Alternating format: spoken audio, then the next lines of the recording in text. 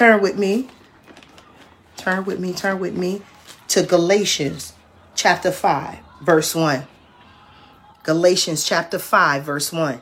Stand fast, therefore, in the liberty wherewith Christ hath made us free, and be not entangled. Be not entangled. Be not entangled. Be not entangled again with the yoke of bondage. Let me tell you something.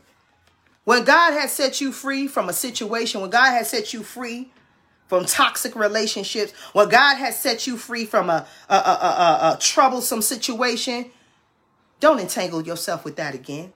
Don't put yourself in it. See, because that's what causes your stand to get off stance. It's because you start, like a dog returns to his vomit. It's disgusting when you see a dog eat their vomit, but they do it. But it's so disgusting. You're like, ew, ew, ew. Well, guess what, saints? That's what it looks like in the sight of God when we turn back to the thing that God has delivered us from. God, well, now done set that. Watch, Don't do it to yourself. Don't do it. Don't get entangled with nonsense. Don't get yoked up and now you in bondage. He done set you free. He done broke the chains and the fetters, the shackles off your feet. Then you go right back to the very thing that did all that to you in the first place. And now you back in the yoke of bondage. Stay free.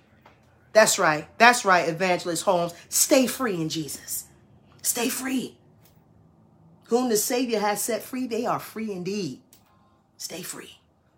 Don't allow for the enemy to get you entangled back up with nonsense. Don't allow for the enemy to get you entangled in gossip. Don't allow for the enemy to get you entangled in a situation where now it turns into this big old web and you feel like I can't get it. Well, first and foremost, you never flee. Flee temptation. Temptation gonna come, but you flee it. Resist the enemy, and guess what? The enemy's gonna flee. You gotta resist it.